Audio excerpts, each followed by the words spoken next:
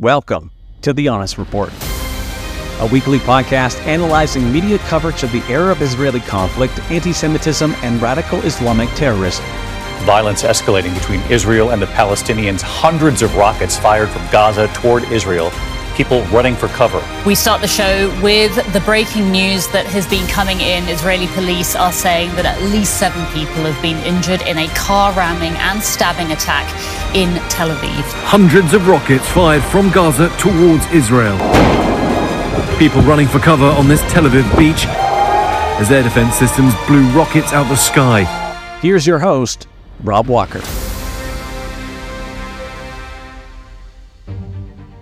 Palestinian incitement against Israel has long been established as the main obstacle to peace between Israelis and Palestinians.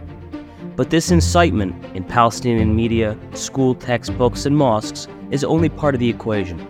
Palestinian incitement has also manifested in the continued rejectionism of the Palestinian leadership, which is sending an unmistakable message to the Palestinian population at large that Israel is an illegitimate state which should be opposed.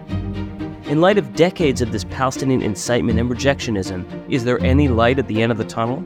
Or has the Palestinian leadership poisoned an entire generation to oppose Israel, all but rendering any future peace all but impossible? To help provide some much-needed context, we are joined this week by Jonathan Spire. He is an analyst, author, and journalist specializing in the region. He's the director of the Middle East Center for Reporting and Analysis, a research fellow at the Jerusalem Center for Strategy and Security, and a fellow at the Middle East Forum. Welcome to the Honest Report podcast. Jonathan Spire, welcome to the Honest Report podcast. Thank you very much. Thanks for inviting me. I really wanted to pick your brain a little bit in terms of helping us really understand the issue of Palestinian incitement. This issue, of course, has been to some degree well documented, or at least within within Israel, well documented as far as how UNRWA, the United Nations Relief Work Agency, has helped to incite Palestinian violence and terrorism against Israel, the Palestinian school textbooks, etc., and its relevance to Palestinian terrorism. But taking a bit of a step back, help us understand a little bit in terms of the history of Palestinian incitement against Israel. In terms of, is this something that really happened since the 60s with Yasser Arafat, and where is it today, sort of in the 2020s? Has it gotten better or worse? I mean, how has it morphed in the last sort of 50 or 60 years? Yeah, sure. Well, I think that the fact is that the basic rejection of any aspect of the Jewish and Zionist story, so to speak, on the Arab-Muslim, Palestinian, as they now call themselves, side, has been, pretty much universal all the way through the history of that movement.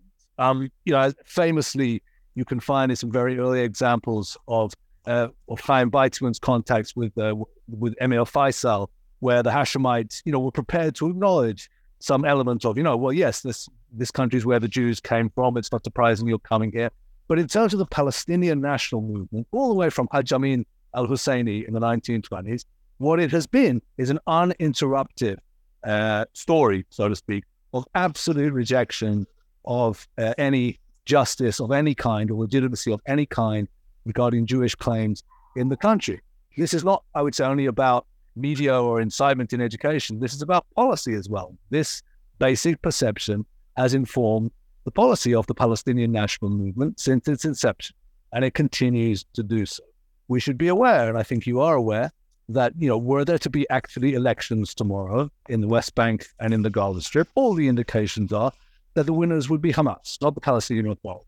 So that Hamas exactly exemplifies the type of, I would say, political Islam outlook and ideology and philosophy, which tends to be the winner, not only among the Palestinians, but also when it comes to their fellow Sunni Arabs in Egypt or in Syria or indeed in Iraq or Lebanon. So yes, this thing does have a long history, and I would say at its root is the absolute inability or unwillingness to concede any legitimacy on any level to the other side. And like I said, this is not only about the problematic content in education systems or in media, though that's very important too, but it is also about policy itself. It's about the way that this movement conducts itself on the policy choices it makes. So yes, this is a very deep and very central, maybe the central problem that ensures the continuation of the Israeli-Palestinian conflict. So let's split that down the middle, if you will, in terms of policy on one side and sort of what we think of when we think of incitement as media and school textbooks, et cetera, on the other. Which one reflects the other? In other words, does the incitement in the popular street, if you will, create the conditions where no Palestinian leader, even if he or she were open, could possibly make peace with Israel because they would be assassinated, so to speak? Or is it that the Palestinian leadership is so antagonistic towards the concept of peace with Israel that media simply reflects that political reality? In other words, which one is the tail wagging the dog, if you will? Yeah, no, it's an interesting way of putting it. The answer, though, is I think that the analogy in a certain way is problematic simply because on both the elite level and the societal level, these ideas are pretty much taken for granted, are pretty much without opposition. That is to say, Abu Mazen, when he is, in the past, in 2008, 2009, refused, of course, to take seriously or engage with then Prime Minister Olmelt's peace plan, or, of course, famously, the Arafat leadership back in 2000 in Camp David. These are ideas that the leadership are committed to. But is there any sense at all that on the societal level people don't want that and they want something else? I'm afraid to say that's really not the case. Again, at least in terms of visible and examinable, polling, which does take place in the West Bank, people like Khalil Shkaki and others who do some serious polling in the West Bank, all the indications are that it is political Islam which holds the hearts of the people, so to speak. So I'm afraid that it, without wishing to be the bearer of bad tidings, this is something which encompasses both the elite and popular level. It's not that one of them is the problem and it's impacting on the other. It's that in this respect, the leadership accurately reflects the examinable sentiments of the people. And there we are. So help us understand a little bit in terms of, I think you've touched on Palestinian rejectionism from a political standpoint. Obviously, we could talk all day about that, but I think that's you've touched on that. Help us understand a little bit when we talk about Palestinian incitement in schools and in the media. What exactly does that look like? Does it look like Israel is committing human rights violations because of its violation of this resolution and this resolution? Or is it, the Jews are sons of pigs and monkeys? I mean, what exactly is incitement in the Palestinian sort of popular media? Yeah, in terms of media, I mean, I follow a number of different newspapers, which are the popular newspapers among the Palestinians, and the two which I would think of as Al-Ayam and Al-Quds. And then the one which tends to get quoted a lot in English language monitoring of Palestinian media is what they call the official publication of the Palestinian Authority, which is a thing called Al-Hayat Al-Jadida. And when you speak to Palestinians, they always kind of laugh at that because they go, yeah, but nobody reads that. Nobody takes that seriously. I think that's a fair point. That's a reflection of, let's say, the official ideology. If you look at Al-Quds and Al-Ayam, you won't see, this kind of theological, furious anti-Jewish sentiment referring to Jews as monkeys and pigs on the front page of those papers. You absolutely will not see that. You'll hear that in the mosques. You'll hear that at Al-Aqsa. That's where you're going to hear that stuff. But you won't see it in the newspaper.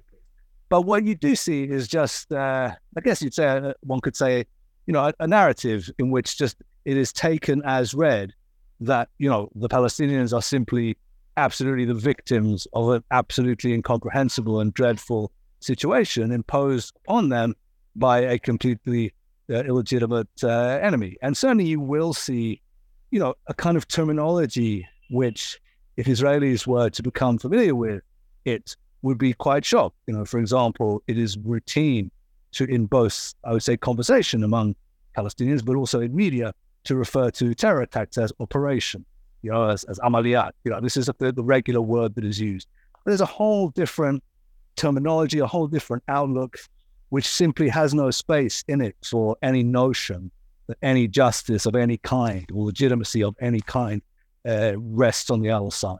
And that's what you find in media. But you don't find, like I say, of course, you don't find sort of theological stuff of that kind, which you would mention. But you'll find that in the mosques and sermons. That's where to go to the internet. Now, help us understand a little bit in terms of the mosques and the sermons. To what degree are these independent religious leaders who might be spreading anti-Semitic disinformation versus people who are receiving a certain amount of official or unofficial encouragement from the leadership to spread that kind of stuff?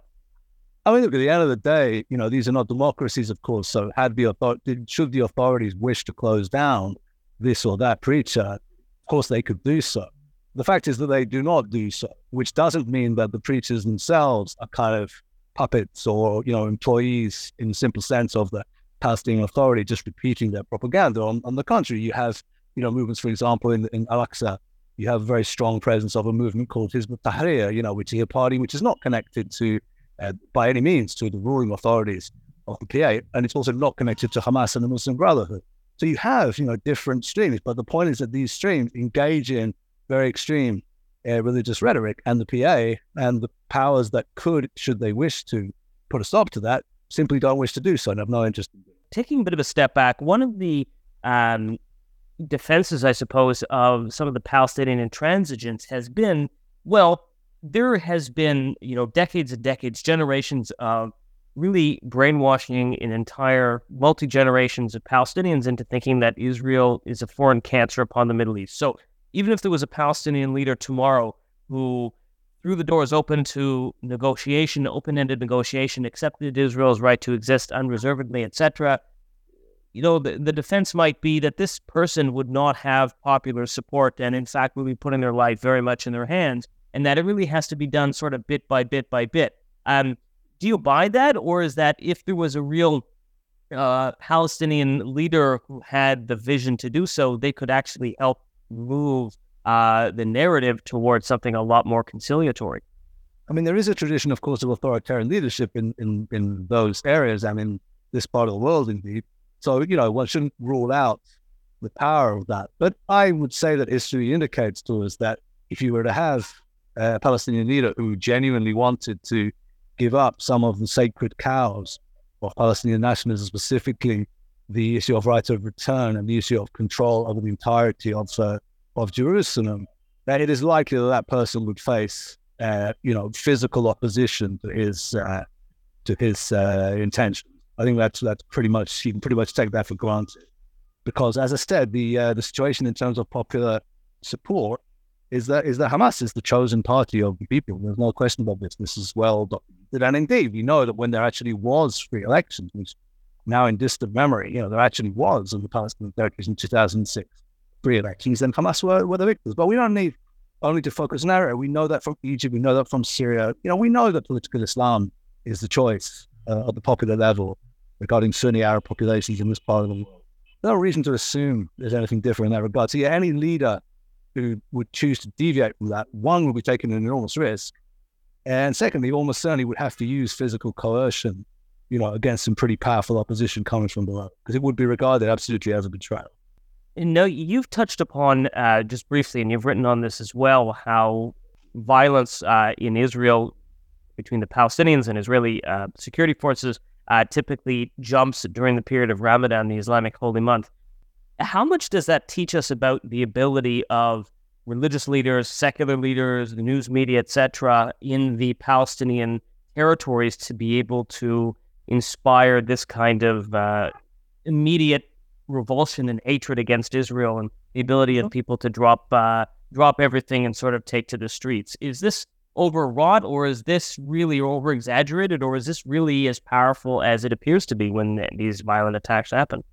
Well, it's an interesting question. I mean, I think that what happens is that the crowd can be incited for a short and limited period of time to very great anger. This is what we see in Al-Aqsa and elsewhere, especially during the month of Ramadan, when just lots more people are going to those places and the focus is on religious messages. What we've seen over the last 2 years, however, and arguably going back further into the history of this country as well, a fascinating book by Oren Kessler was just published about the Arab revolts of the late 1930s, in which Oren has shown the way in which a lot of the patterns that we've taken socially in our own time were actually present much earlier on as well.